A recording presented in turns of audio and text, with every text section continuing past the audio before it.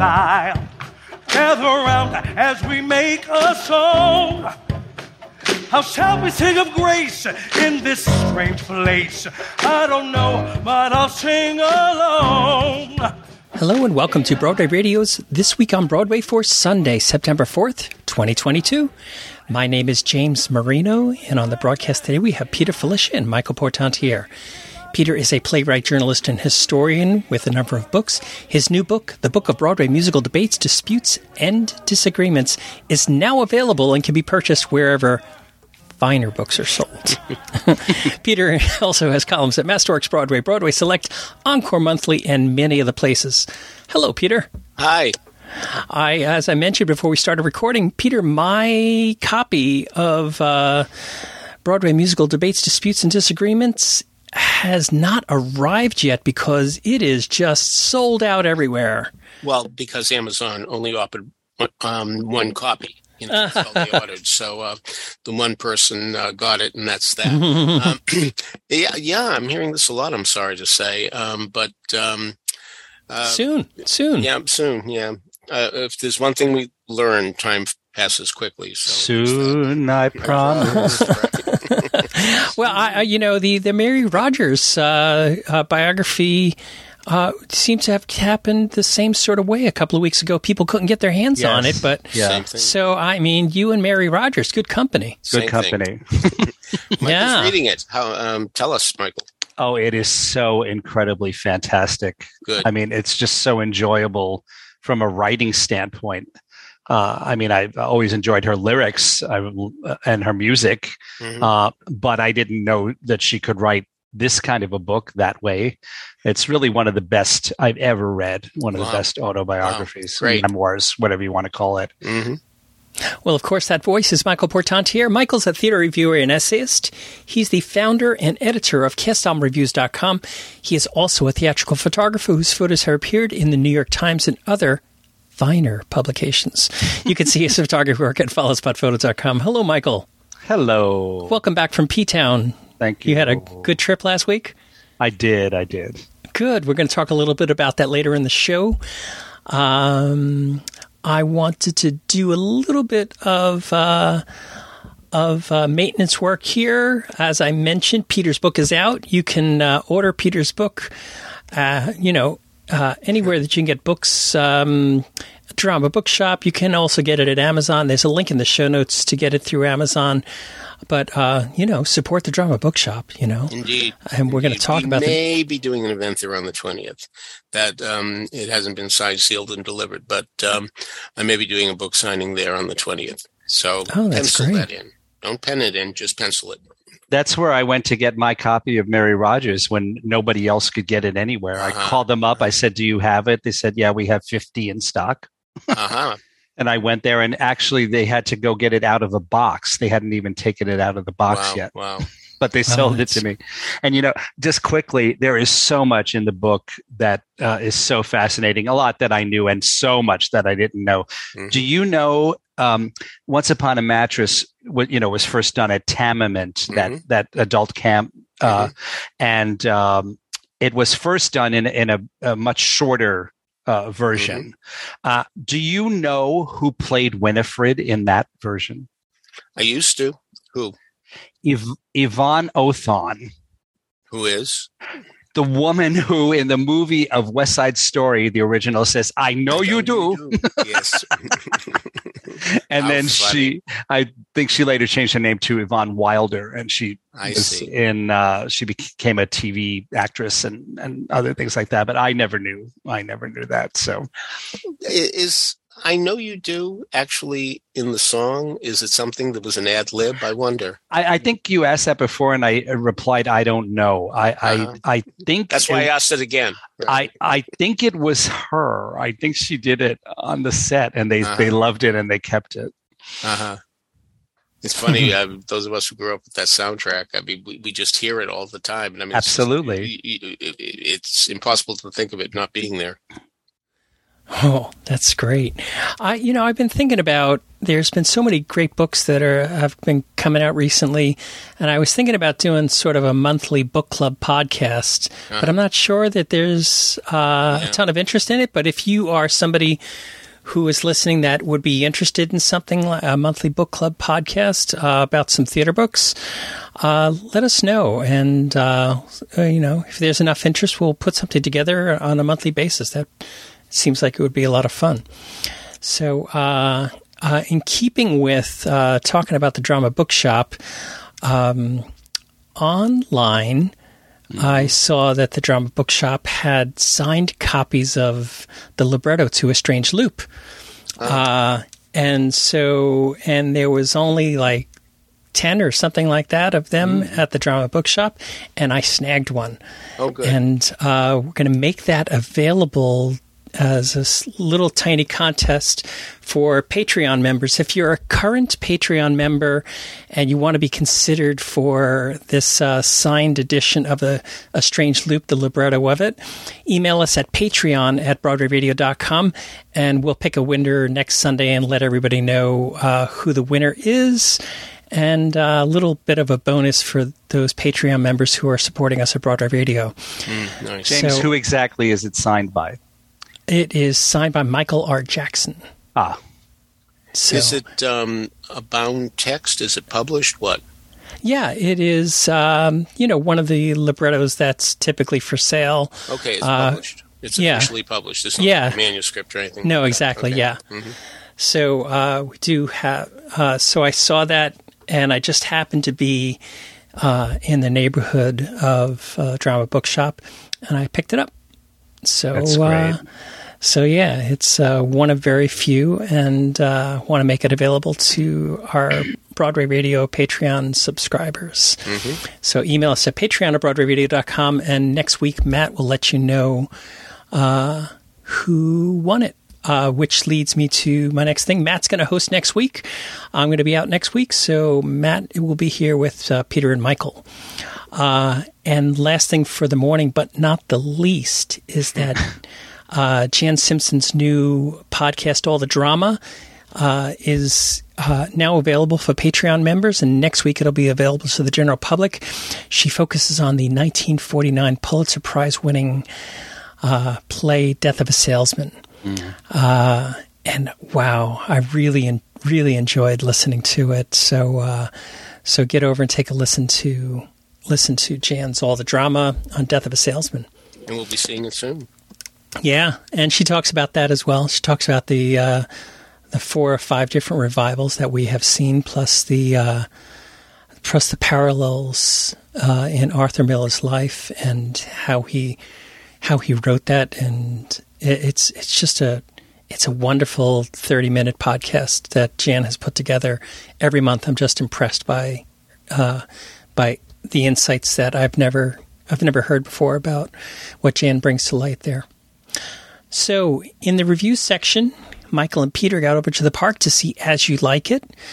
So Michael, why don't you start us off with this? Well, I saw the show the night before I left for my vacation in Provincetown.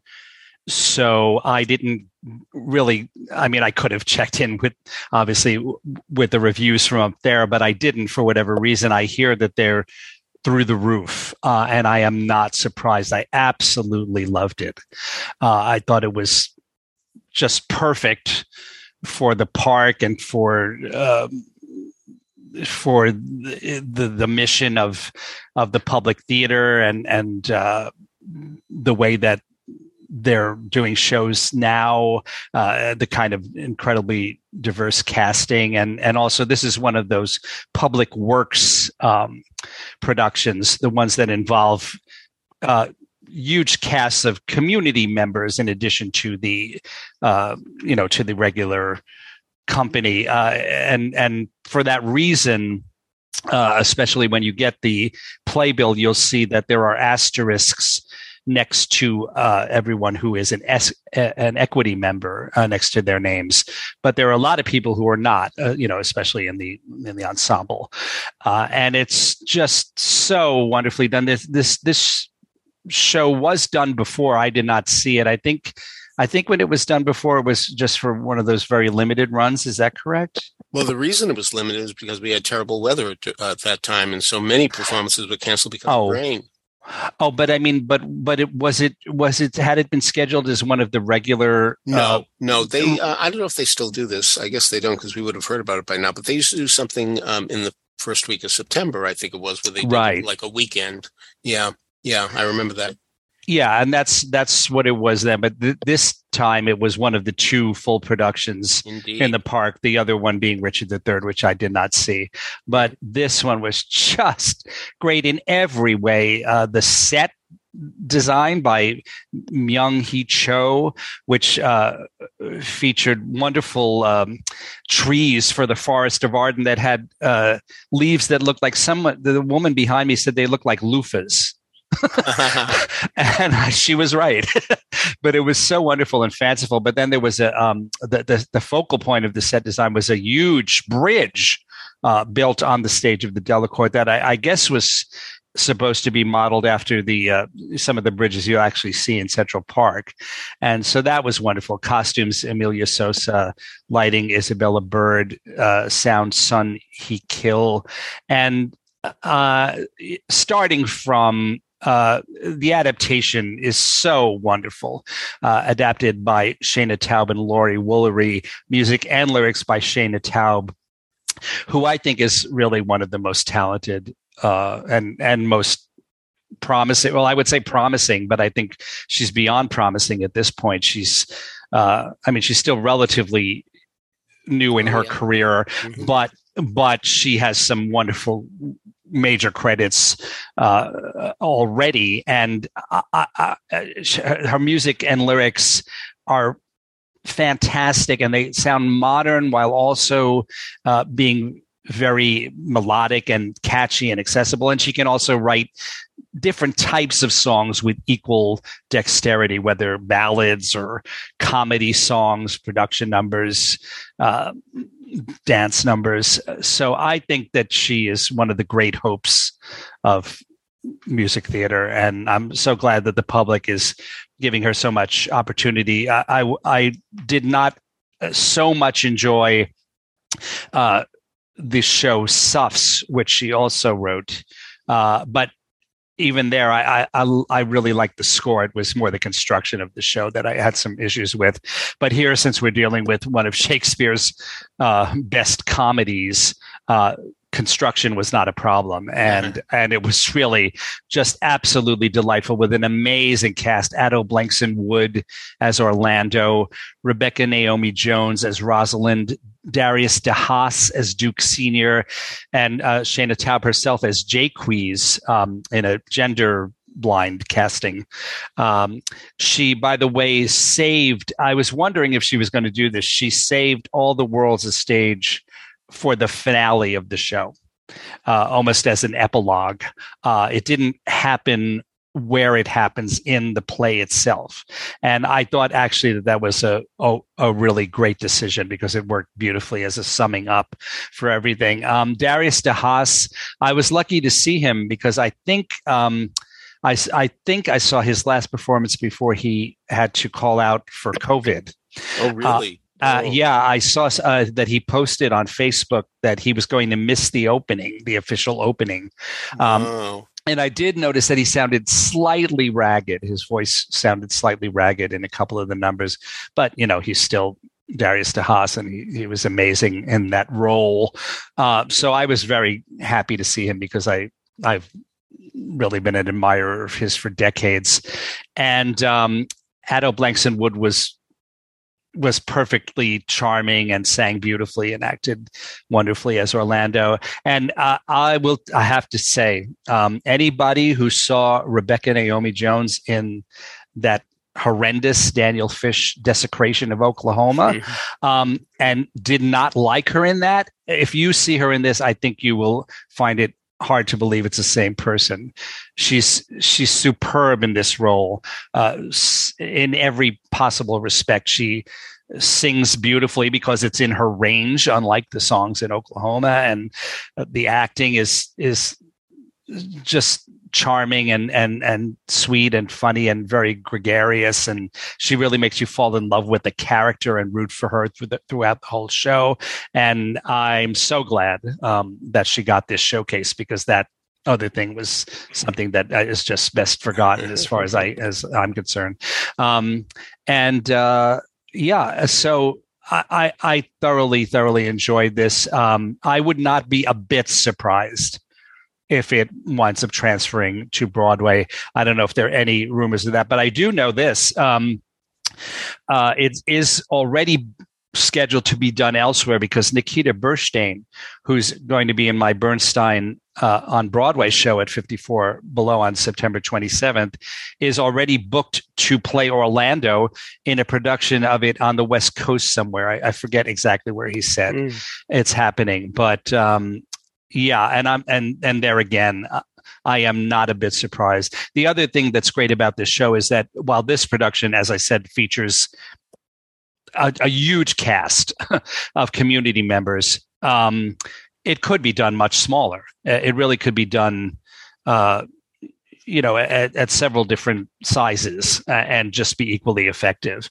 So it's a wonderful new addition to the musical theater canon, and I think that many people are going to see and adore it as much as I did. Peter, what's your take on the show?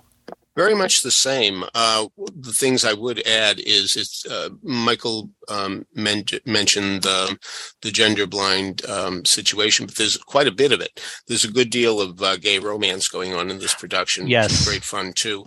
And the one thing I think you mentioned, All the World's a Stage. Yeah. Did we actually hear the 7 Ages of Man in any context? No. It was the phrase "all the world's a stage." I was a little surprised that wasn't musicalized, but no, and when it didn't happen at the point where I know it happens in Shakespeare's As You Like It, I said, oh, they're saving it for the end. Right. And yes and no, they did. All the World's a Stage, though she does come out at the beginning of the show and sing those lines. But yes, wonderful music, perceptive lyrics. Great fun. I do believe that we will see it again. I wouldn't be surprised if it does go to Broadway. Only 90 minutes, by the way. And while, of course, it was fun to see all these people from all 5 boroughs, all 5, yes, indeed. Staten Island was represented. Yay, Michael. And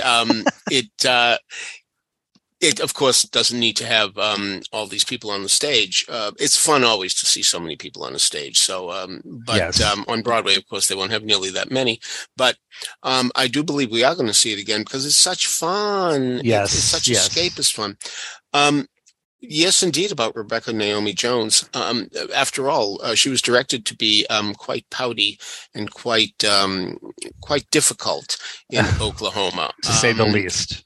And here she is just being, of course, she's threatened. I mean, she's thrown out of and has to go to live in the Forest of Arden because of her uncle, who certainly isn't avuncular to her.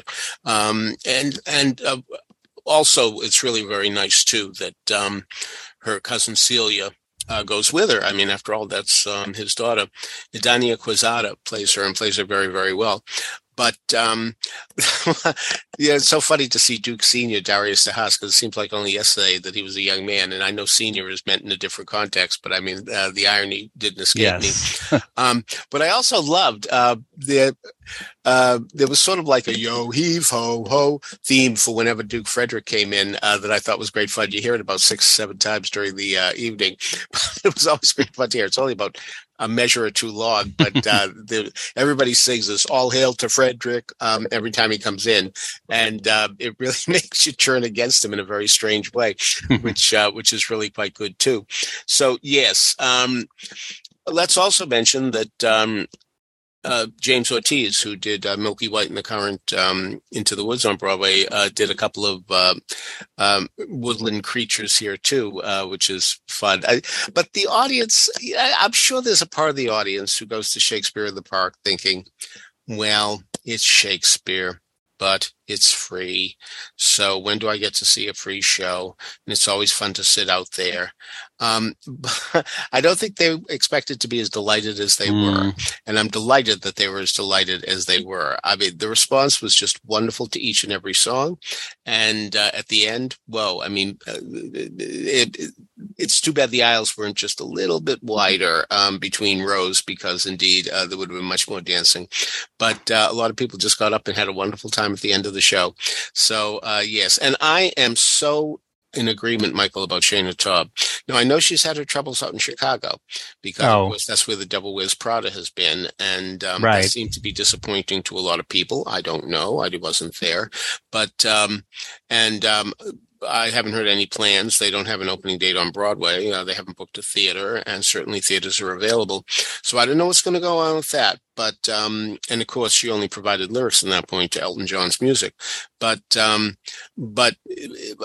hope that they straighten that one out too, because boy, that seems to be a great musical theater property. And, but obviously work has to be done, and let's hope they do it. Yeah, to that point you just made, the friend with whom I went said how it was amazing that they managed to write a musical of As You Like It that's 90 minutes long, and you didn't feel like they skipped any of the plot. It's true.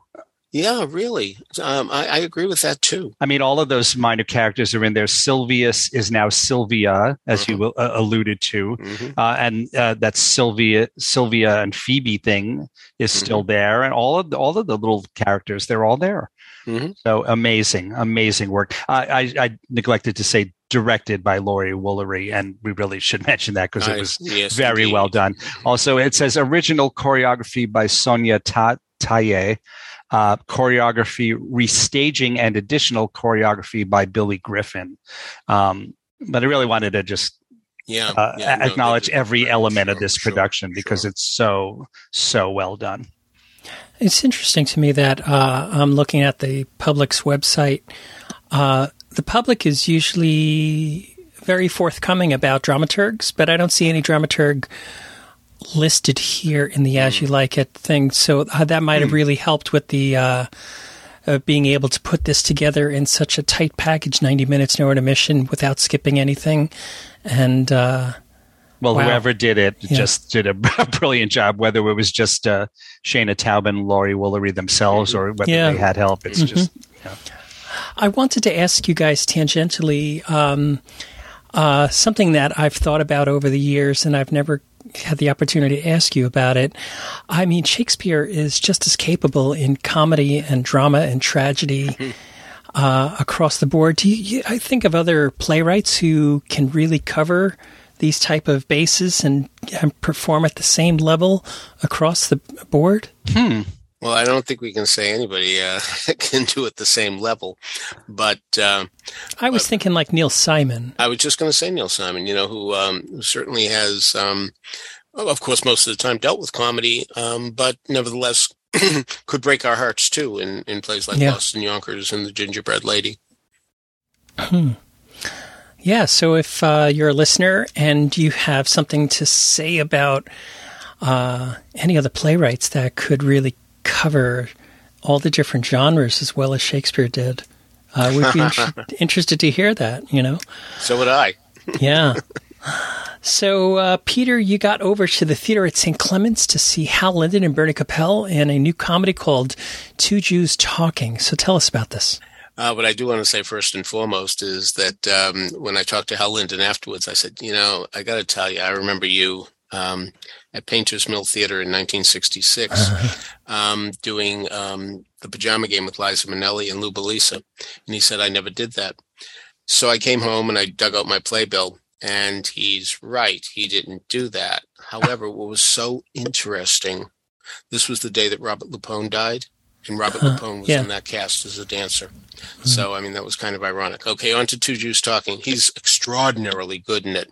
89 years old, you'd never know it. I mean, crisp, a really crisp performance.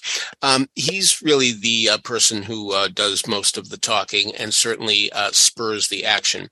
Bernie Capel is more of the straight man who does a great deal more listening and occasionally will come in and say something grating, which drives Hal Linden crazy. It's not what I expected.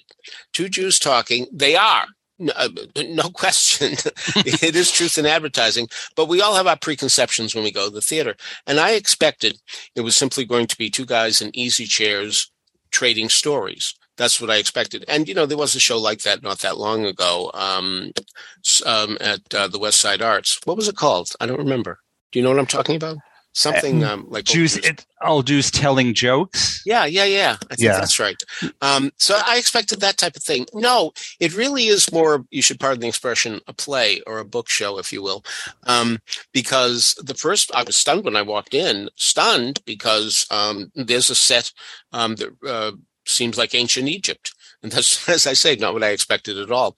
And they are talking about life in ancient times, and that's who they are. But then they get more contemporary in the second part of it, about 80, 90 minutes perhaps. And it's written by Ed Weinberger, who did the Mary Tyler Moore Show, was a very important component of that. And so it has that wit. I will say the wit does not come every second. Every now and then you will find yourself laughing. You will enjoy the evening, but it's impossible for something like this not to make you say, gee, I wish it were funnier still. Like Alan Brady on the Dick Van Dyke Show one time said, this script, there are a lot of hee-hee-hees, but there are no ha-ha-has, and that's what you really want from a show like this. And you really get that, but you will be amused. All right. So that is Two Jews Talking, and I couldn't find an end date for it, so it looked like an open run. Well, I do know the Cat in the Hot Tin Roof is coming back there. That I know. Really? But I don't know. Yes. Yes, I do know that. All right. The gentleman who played Brick told me. So, I mean, when Peter and I talked about this when planning for the show, I was just stunned that Hal Lindenberg and Capello playing at the theater at St. Clement's. But there it is on 46th Street, and I have a link to that in the show notes. So I am definitely going to get over and see this. That is just amazing. So, Michael, you got down to Washington, D.C. Boy, you've done a lot of traveling the last couple of weeks. And you went to the Signature Theater to see The Color Purple. So tell us about this. It was a really fantastic, wonderful production of a show that didn't start out so well with the original Broadway production. I've always said that I felt that production was overproduced. And also, I'll never forget, it has stuck in my mind, so it really must have been a huge issue, that it was one of the loudest shows I've ever heard. And it was, that level of volume is always incredibly annoying to me, but also seems so inappropriate to what is basically a very intimate and serious story. So that show that production had moderate success, I guess it would say. But then the revival, the John Doyle revival, I thought was a triumph with Cynthia Erivo and et al. And mainly because it was so much simpler in staging, and also there was a reasonable volume level, and the show just blossomed under that. I mean, it may have been the direction as well, and some of the cast were superior. But I think that production was the first one that showed me that this is a really wonderful musical, book by Marcia Norman, music and lyrics by Brenda Russell, Ali Willis, and Stephen Bray. I would say this Signature production was modeled quite closely after that Broadway revival. Even I don't have a clear memory of the set for that Broadway revival, but I think it was very similar to this one, just a basic unit set that looks like the exterior of a home or something like a clapboard. Is that how you say that word? Clapboard? CLAPBOARD? Yeah. Just with grayish slats going across, and very, very simple. In this case, for certain scenes, the slats opened up, so you could see drops and sometimes even action behind it. And that was especially happened here in the scenes that are set in Africa, the few scenes that are set in Africa. That aspect of it was great. And this was directed by Timothy Douglas, music directed by Mark G. Meadows, choreographed by Dane Figueroa Edidi. And the lead performance of Nova Payton, that's Nova, N-O-V-A, Payton, P-A-Y-T-O-N, middle initial Y. She is a mainstay of theater in DC, and if you see this show, you will know why. She's just amazing and astounding in this show. But also, equally so was Frenchie Davis. Do you all remember her? That rings a bell. Yeah, she was on Broadway in Rent, and I think I forgot to look her up. I think she became famous as in one of those TV singing contests like American Idol or something. But she was Sophia, and she was equally fantastic. The whole company was great. I don't think most people who see theater only in New York would recognize any of the other names, but down to the last one of them, they were all fantastic. And the Signature is always a place that I try to make a destination when I go to DC. In fact, I usually go specifically to see a show there. And then if there's something else that's going on theatrically, I'll try to catch that as well. But this was definitely worth the trip. And they have fairly long runs. And I was there on one of the official opening nights. I think they had 2 press openings. So you can catch it if you play your cards right, if you can get down there soon. And I would say that it's more than worth the trip. So let's skip backwards back to As You Like It just for a second.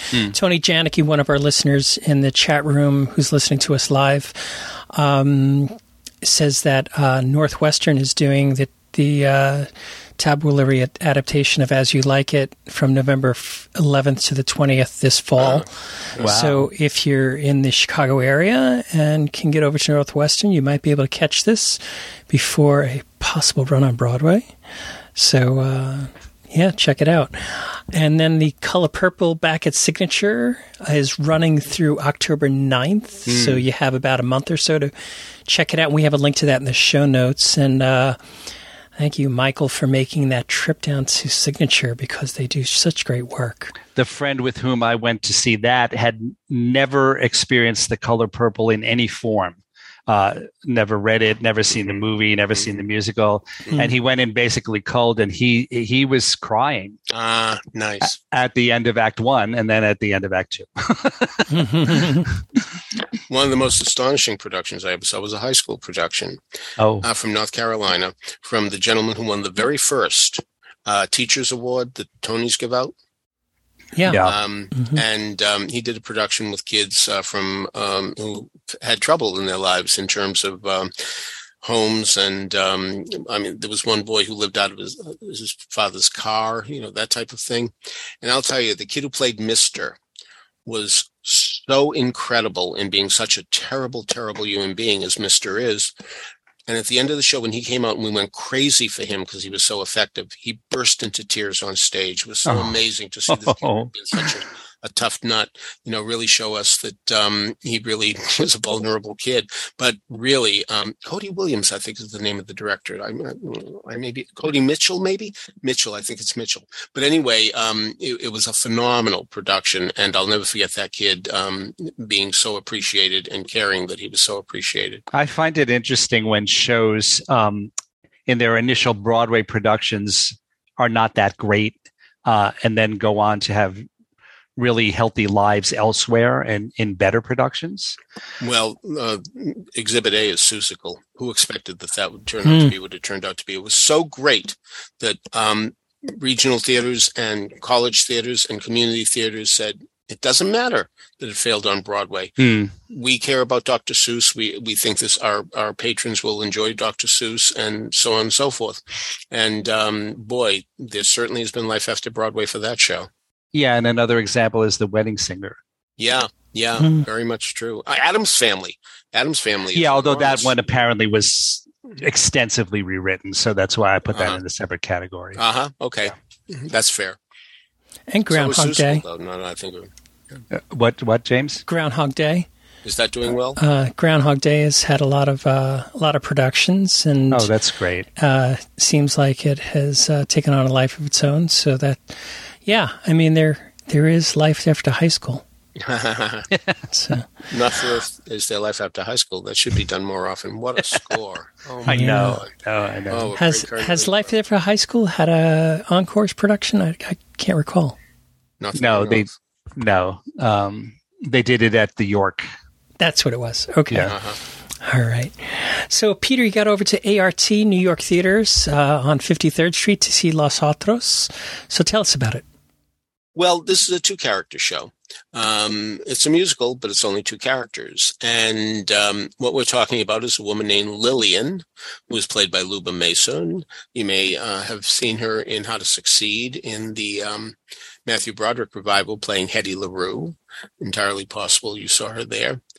You may have even seen her do the Lucille Ball role in Wildcat at Theater 4 some years ago. It obviously was some years ago because Theater 4 doesn't even exist anymore. But she certainly is an established pro. There she is with a younger man, Cesar Samayoya. His character name is Carlos. And this show actually spans a lot of time. It goes from the 30s right up to the turn of the century in 2000. And what we're dealing with is a woman who was married to a man, and he turned out to be gay. And what we learn eventually is that Carlos was his lover as well. And so what would happen if these 2 people met? Would Lillian be lovely to him? Would she say, hey, look, I'm very happy for my ex-husband. He finally got what he wanted. There are a lot of convolutions that go on here, and it really is something to watch the rise and fall of this, that, and the other thing. I'm being purposely vague because I want you to see it. Michael John LaCusa wrote the music, some beautiful haunting melodies in it. And one of our most underrated lyricists, Ellen Fitzhugh, who's had terrible luck. She did Grind. She did Paper, which only lasted a few weeks. She did Paper Moon. Yes, the marquee was up at the Marquee Theater, but that's as far as they got. The Paper Mill tryout, too far away for Broadway, and it never happened there. Yes, it has other productions. I saw it at Goodspeed. I saw it at the Walnut Theater in Philadelphia, where Liza Minnelli was in the audience, and what a great audience member she is. She applauds like crazy. She really is. Anyway, back to Los Otros. Wonderfully directed by Noah Himmelstein, a young man. And really, when you're dealing with an old pro, and I don't mean to imply for a tenth of a second that I've heard that Luba Mesa is difficult or anything like that, but when you're dealing with an old pro and you're a young man, it must be very difficult to direct and say, no, try this. Why don't you do that? But there he was, delivering a terrific production, very well paced. You really get into it more and more and more. And what is a better compliment than that you're engrossed at the beginning, but they get more engrossed and more engrossed in what will happen. So lovely music, terrific lyrics. Boy, can this lady write lyrics. And a very, very worthwhile event. It's only about 80 minutes long, I would say, maybe a little longer. But that's the time that's needed to tell the story. It's the perfect length. And it's as good a production as you'll see of this ever. By the way, Peter, speaking of Liza, who was the person that you mistook for Hal Linden in that production? His name was Stanley Grover. Yeah. Was he in Pajama Game originally? I think so. Yeah, it rings a bell. Yeah. So, by the way, Hal Linden was very gracious about it. I mean, he talked to me very many more minutes after I had made the mistake. And, you would think that he would immediately say, this guy's a jerk. Let me let it go. No, we talked for a long time. So he let it go. He really did. So he's very nice too. All right. So Los Otros is playing through October 8th, and I'll have a link to that in the show notes. Michael, instead of going south to D.C., you went north last week to P-Town, where you saw two shows. One, of course, was Marilyn May, which we talked to Marilyn a couple of weeks ago before you went up, and the other was Steven Brinberg. So tell us about these two shows that you saw. Well, Marilyn had a triumph, as always. As I think we discussed, when she first started doing P-Town some years ago, I think her first engagement was only 2 nights, and now it's 2 weeks. And I went on a Tuesday in the middle of summer, the week before Labor Day, and it was packed. I mean, not one seat was available. So it was incredible. She gave 100% as always. And she usually, her shows now consist of kind of switching up songs from various shows that she's done before, because she's sung just about everything over the years. So she's been starting for a while now with a very lengthy and fantastic Cole Porter medley, and that was the case here as well. And then she almost always now does this song called "Guess Who I Saw Today," which has become a signature for her, and she does it brilliantly into 50% from Ballroom. Because Guess Who I Saw Today is about a woman who has seen her husband out with another woman with whom he's having an affair. So first she sings that song, and then she says, well, now this other song, I like to think of it as being sung by the other woman, because it's about someone who's having an affair. Yeah, who's having an affair and who knows that the guy will never be 100% hers, because he's married. So that works brilliantly. And she does it's like I would say like a 1-act play, but it's really like a 2-act play. The one song into the other, just phenomenal the way she does that. And apparently she threw in a new item that I had never heard before, and a friend of mine who was there said, I never heard her do that before, and it was I'll Never Fall in Love Again. So that was nice to just spice it up. And then Steven Brinberg also did a fantastic show with Nicholas King, who's been a guest on our podcast as his guest, and their duet was My Best Girl from Mame. But Steven is still celebrating the real Barbra Streisand's 80th birthday. And so he spends a lot of time making little comments about that. And he's perfect for P-Town. The audience loved him. When I think years ago, P-Town the entertainment there pretty much only consisted of really kind of very silly, campy drag shows. But now the menu of entertainment has expanded greatly to include people like Marilyn May and Steven, who's, it's a much more, first of all, he doesn't lip sync, he sings live, and it's a much more real, serious talent kind of a show than some of the other ones there. And another option on the talent menu that week, which I missed because it was the night I got there and it was completely sold out, was Audra McDonald with Seth Rudetsky at Town Hall. And I'm told that was incredible. I've heard, I didn't have a chance to look for it. I'm told there's some clips on YouTube, including apparently, if I understand correctly, Michael Cerveris was in town. And Audra didn't know it until she saw him walking along the street. So they started talking, and he wound up being her guest to sing. They did Are You Ready? They did Move On from Sunday in the Park. And apparently the heavens opened up and Jesus wept. So look for that. I'm told it is on YouTube, and it's just to die for. Wow.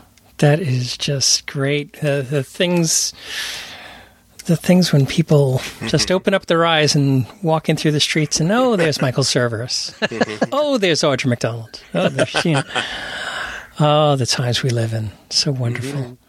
So wonderful. So, Peter, we teased last week that you got back to see the off-Broadway production of Kinky Boots, and I think we just had one or two words last week because it was before the official opening night. But now that the opening night has passed, tell us what you really thought. I think it's a terrific revival, but what I really want to talk about more than anything else is Charlie. Because usually when people talk about Kinky Boots, they center on Lola, who's this unapologetic out there, fully actualized drag queen. And, really, how can you not? I mean, she's bigger than life. She certainly ascribes to whatever Lola wants, Lola gets. And speaking of Wildcat a little earlier, hey, look out, world, here I come. She's that type. And, when you think of it, she really is the 21st century Sally Bowles. She really has that type of attitude. And there's even the line, I do the opposite of people want me to do. Now, that's a real Sally Bowles line. So anyway, and Lord knows Billy Porter jump-started his career. He hadn't been on Broadway for more than a dozen years, and look at him now. I mean, he's now a household name, and he owes it all to Kinky Boots. Callum Francis in this production, terrific. Certainly as good, no question. But, in shows like this, like La Cage, I mean, George Hearn plays the drag queen. Gene Barry doesn't. Who gets the Tony? Again, the drag queen, because those are the parts that are flamboyant, larger than life, et cetera, et cetera. Mm. But let's talk about Charlie. Now, of course, I don't want to imply that Stark Sands, who originated the role, was even a whit inferior to Christian Douglas, who's doing it now. It's just that this is a character that gets short shrift, and I really want to bring up the fact that this is a very worthwhile character, because here's a guy who does not want to go into the shoe business. I mean, his father expects him to. He thinks that shoes are the most beautiful thing in the world. I'd like to see him debate with Jason and Falsettos. I was just thinking that. Chess. Are you really? Yeah. That chess is the most beautiful thing in the world. Yes. Anyway, he has no interest in this. He wants to go to London with his very superficial girlfriend. She was the girl next door. And indeed, it's one of those things where she expects that they're going to get married, and he goes along with it. He's very passive at the beginning. And he finds himself after his father dies, as so many men do, because now he is given the keys to the kingdom, the shoe factory, and he could very easily close it. And in fact, if what we're told is true, and there's reason to believe it isn't, but if what we're told is true, his father was negotiating to sell the place because it was doing such a terrible time. But Charlie feels bad for the employees, and he doesn't want them to go starving. And his main reason for keeping it going is so that these people in this very depressed town, not in London, far away, that they will be able to have lives, because he knows what's going to happen if this shoe factory closes. So he's got to keep it going. All right, that's where Lola comes in and does wind up helping, needless to say. But really, it's Charlie who is someone we really have to admire for not putting his own goals first. And it's so wonderful when he finally realizes and gets the opportunity to part company with his fiancée. I mean, they were that serious, even though he would make a serious mistake if he went with her. So, it's Cyndi Lauper's music is exactly right for these characters.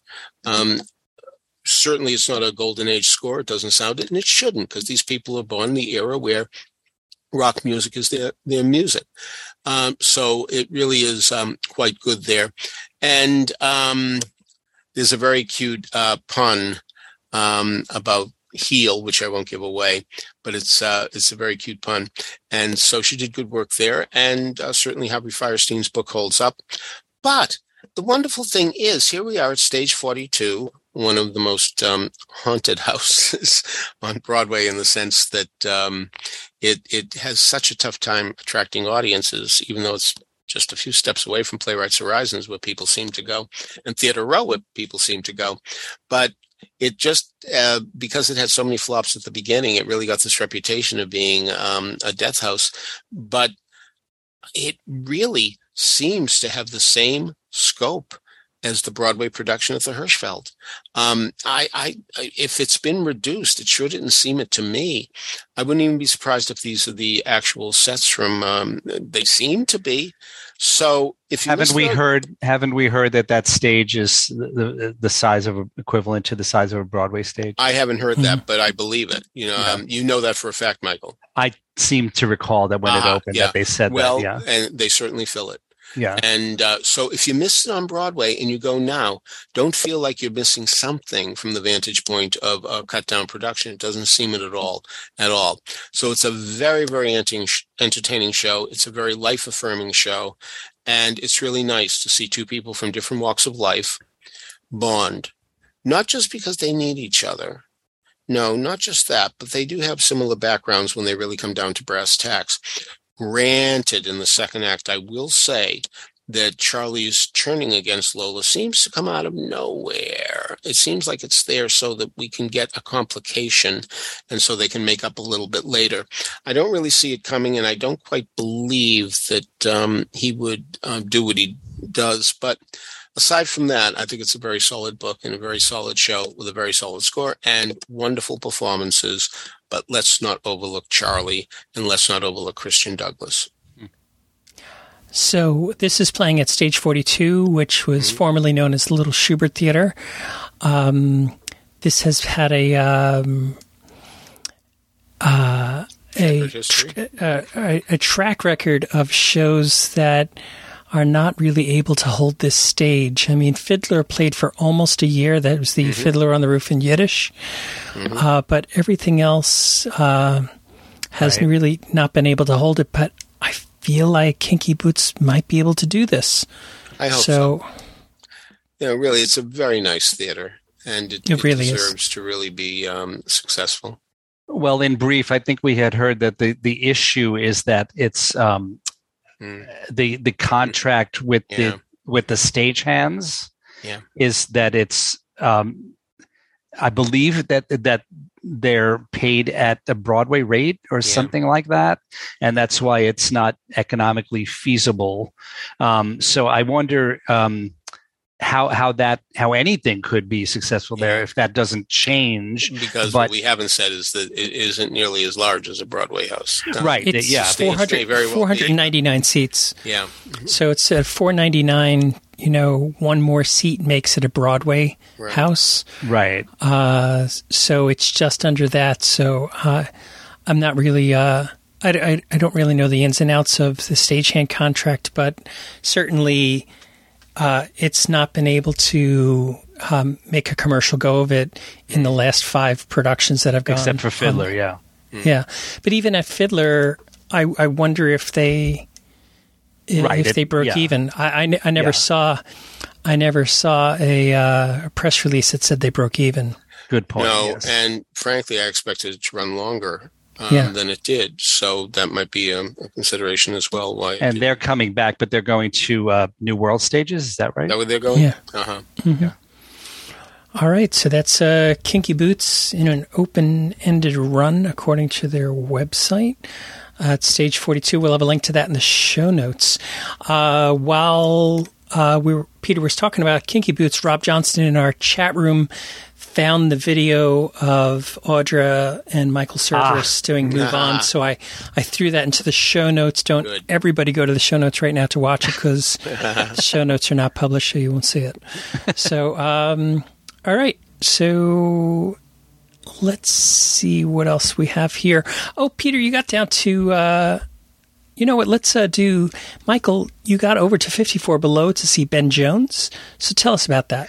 Oh, yeah. His show is just so fantastic. He had done a show of love songs previously, and so he decided, well, the only thing to do is to follow that up with a show called I Think We Should See Other People. He is... I mean, he's really the full package, this guy, in terms of an incredible tenor voice and great looks and charm. And also, now it turns out, hilariously funny when he wants to be. And he wrote the show himself. The numbers ranged from, he opened with Down with Love. He did Tainted Love. He did that fantastic melding of With Every Breath I Take from City of Angels with Losing My Mind from Follies that was arranged for him by Ron Abel, which I had seen him do previously in one of Scott Siegel's shows. And I was equally astounded by it the second time. He also did another song he had sung for Scott Siegel, You'll Be Back, from Hamilton, which is about a different kind of a breakup. And he sang, that great song, I want to be around to pick up the pieces when somebody breaks your heart. And as a tribute to Olivia Newton-John, he did Hopelessly Devoted to You, which the audience just really loved that. But his patter was beyond hilarious. He did... at one point, he messed up slightly. He fumbled on a word or something, and he said, I wouldn't insult you all by doing anything we'd rehearsed. And then he did a patter bit about how people in different professions and different avocations can use different lines when they're breaking up with each other. So he said, like, for example, if two astronauts are dating, and they want to get out of it, they can say, I think we need more space. And if two theater people are dating and it's not going well, they could say, well, it seems like we're at two different stages in our lives. So, the audience is going, oh, but it was really, really funny. And he's going to be also, Ben is going to be in my Bernstein on Broadway show.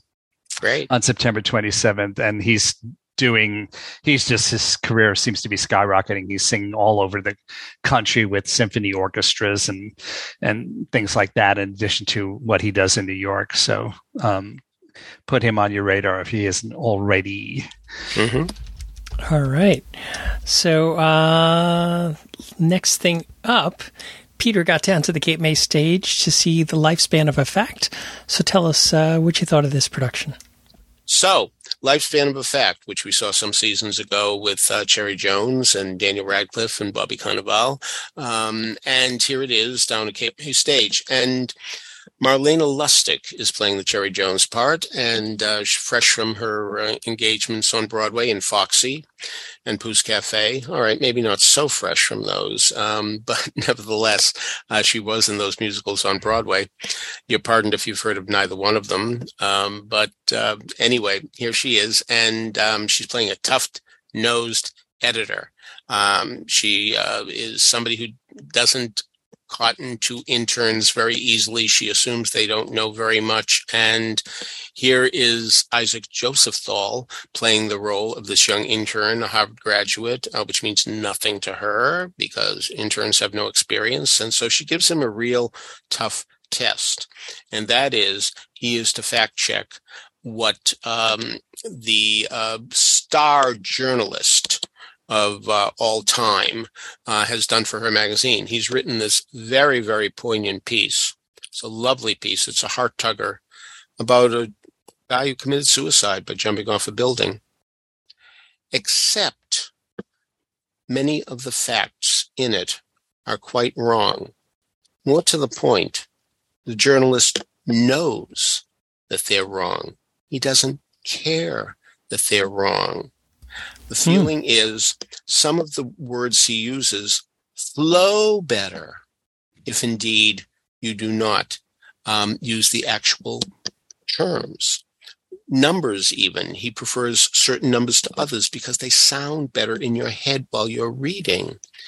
This is a version, really, of Lettuce and Lovage, if you remember that play from a few decades back, where Maggie Smith played a museum tour guide, and she used to make up facts because she felt that, after all, it would be more entertaining for people to have a good time while they're touring the museum, that they can have a few chuckles here and there. Well, this is a serious story, granted, and so because it's a serious story, you're not going to hear very many laughs, though every now and then there is one.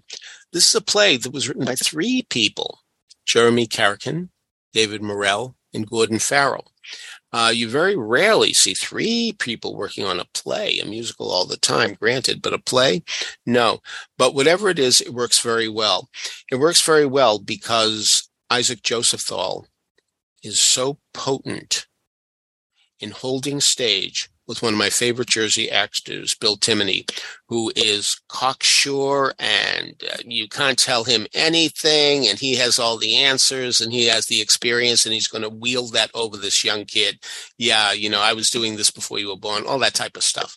So Bill is a force, but Isaac Josephathal is not going to be swayed by that. Not at all, because he has truth on his side. And he knows it, and he doesn't have to back down as long as he has the truth, and he's researched it. And what happens, of course, is that the editor is in the middle. In a way, she even sympathizes with her hotshot journalist, in a way, because she thinks the piece reads very well, too. But she knows that the facts have to be right there, too. That has to happen as well. Just has to. So what's going to happen?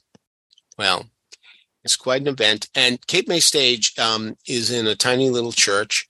I don't think there are more than 8 rows, maybe. And wow, to see this on opening night and to see this audience riveted by it, was just so impressive. So Cape May is, needless to say, not that close to the city. It's about a 2-hour drive, maybe a little more. You get on the Turnpike for a while and then the Garden State Parkway for a longer while. But it's such a charming town. It's a great place to spend a day. It's got a wonderful beach. It has charming stores, terrific restaurants. I gained 2 pounds. And you really, if you've never been to Cape May, you really should do it, especially if you've ever had an interest in bird watching, because this is considered to be one of the great bird watching places in the universe. David Sibley, who's an expert on this subject, says this is his favorite place in the world to watch birds. So if that's anything you're interested in or want to get interested in, do that during the day. But at night, get to Cape May Stage and see the lifespan of a fact. All right.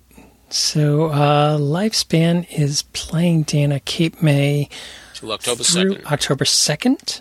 And do you know this director, Roy Steinberg? Yeah, he's been there a while. Is it the same Roy Steinberg from the soap operas? There you have me. I know nothing about TV. Okay. Interesting. Okay. So I have to call down to Cape May and find out if that's the same Roy Steinberg or not. So you knew of Roy Steinberg, who was...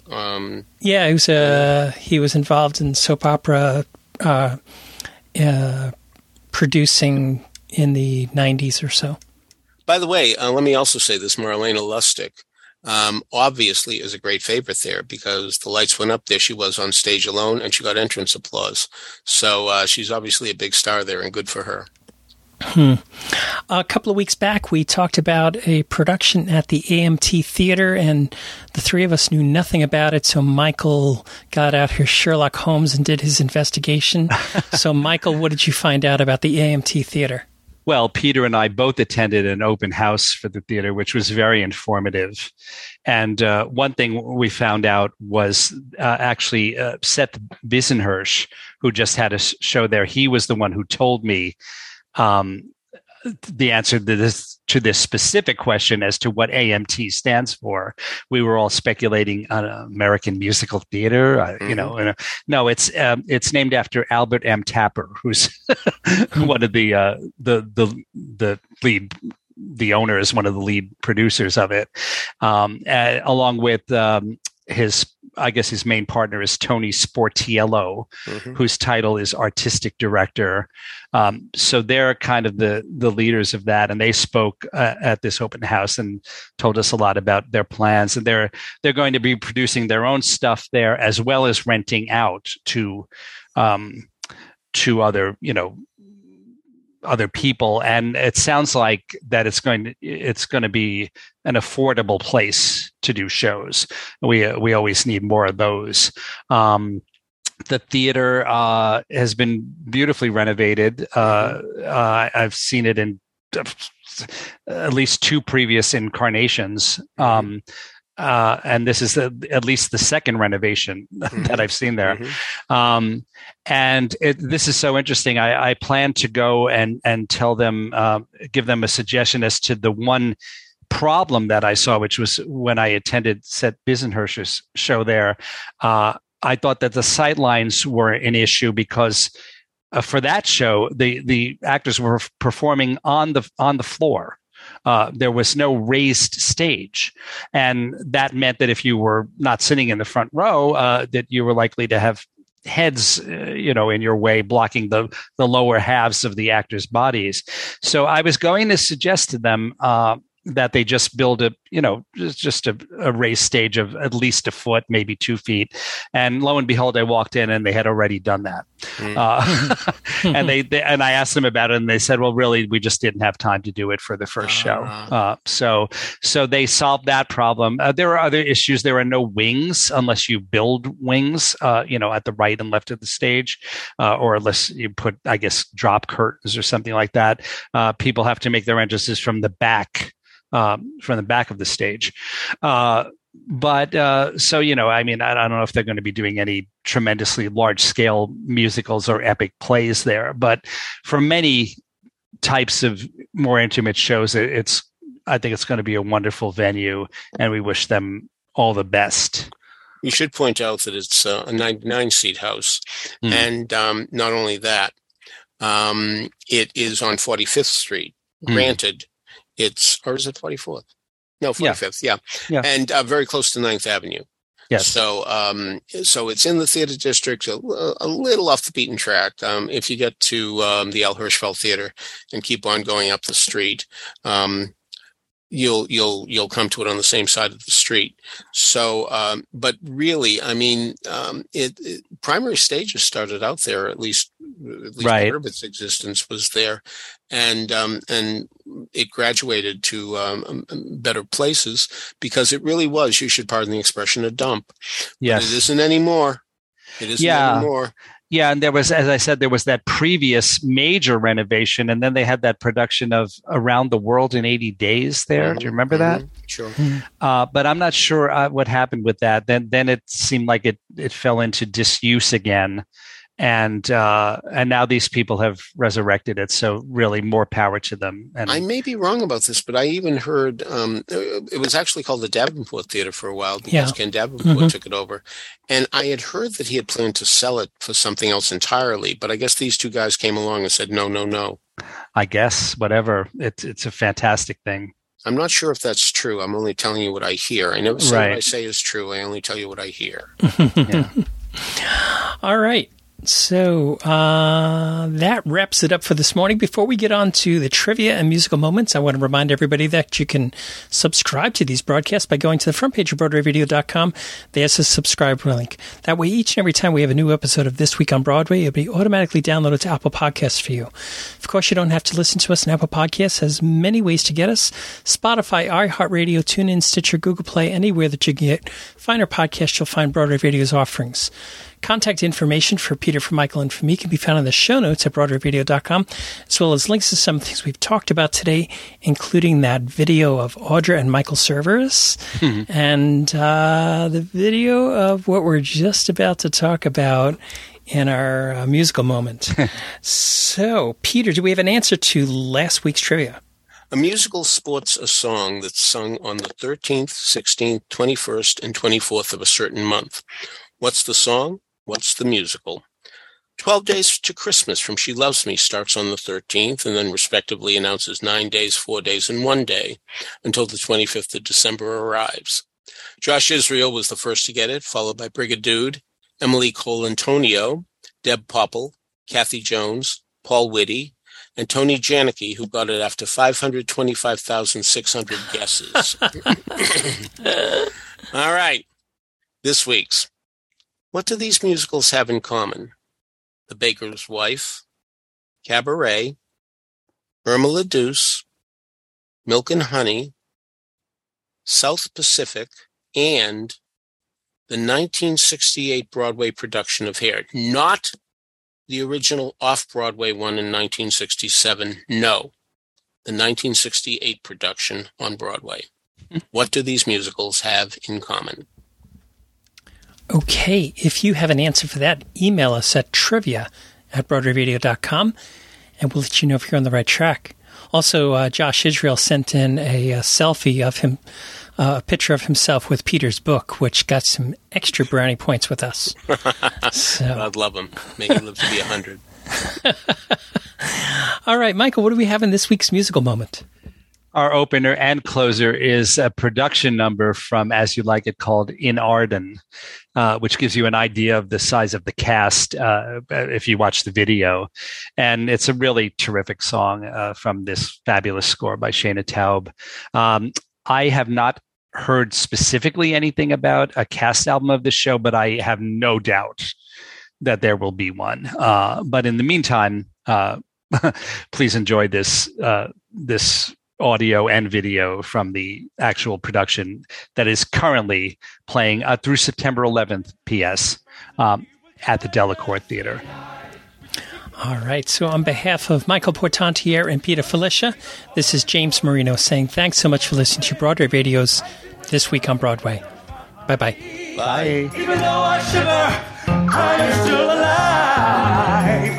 I smile and thank the wind for its honesty. Like my skin that's thick enough to survive. In art, we shall study all the turbulence in the stones. In art, we shall hear the language of our hearts and bones. In art, we shall read the book and the brook and savor its spring. We shall listen for the truth in everything.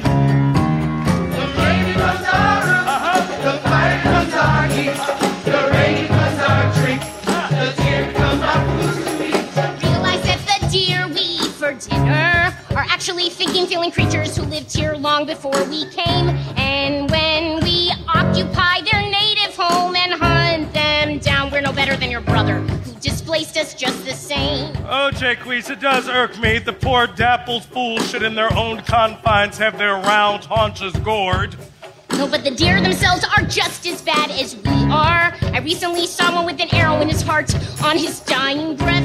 And when the other deer went by, they just ignored their wounded kin, deliberately leaving her to a cold and lonely death. And another thing, wait, I lost my train of thought. Jaques, I love to cope with you in these sullen fits, for you are full of matter. Everybody, 2, 3, 4. In art, we shall find out what we're made of from the rain. In art, we shall find we're made of selfishness and pain. In art, we shall search for harmony in every turn. We shall make the same mistakes and never learn. Finally, Jaques, In art, we shall unify. In art, we shall all soon die. In art, we shall pitch a tent. We shall open the environment. In art, we shall reach out in the darkness and arise. In art, we shall see the light within each other's eyes. In art, we shall make a sanctuary all as one. Our love shall be our shepherd and our son. Till it burns out and kills us all. Together we'll heal our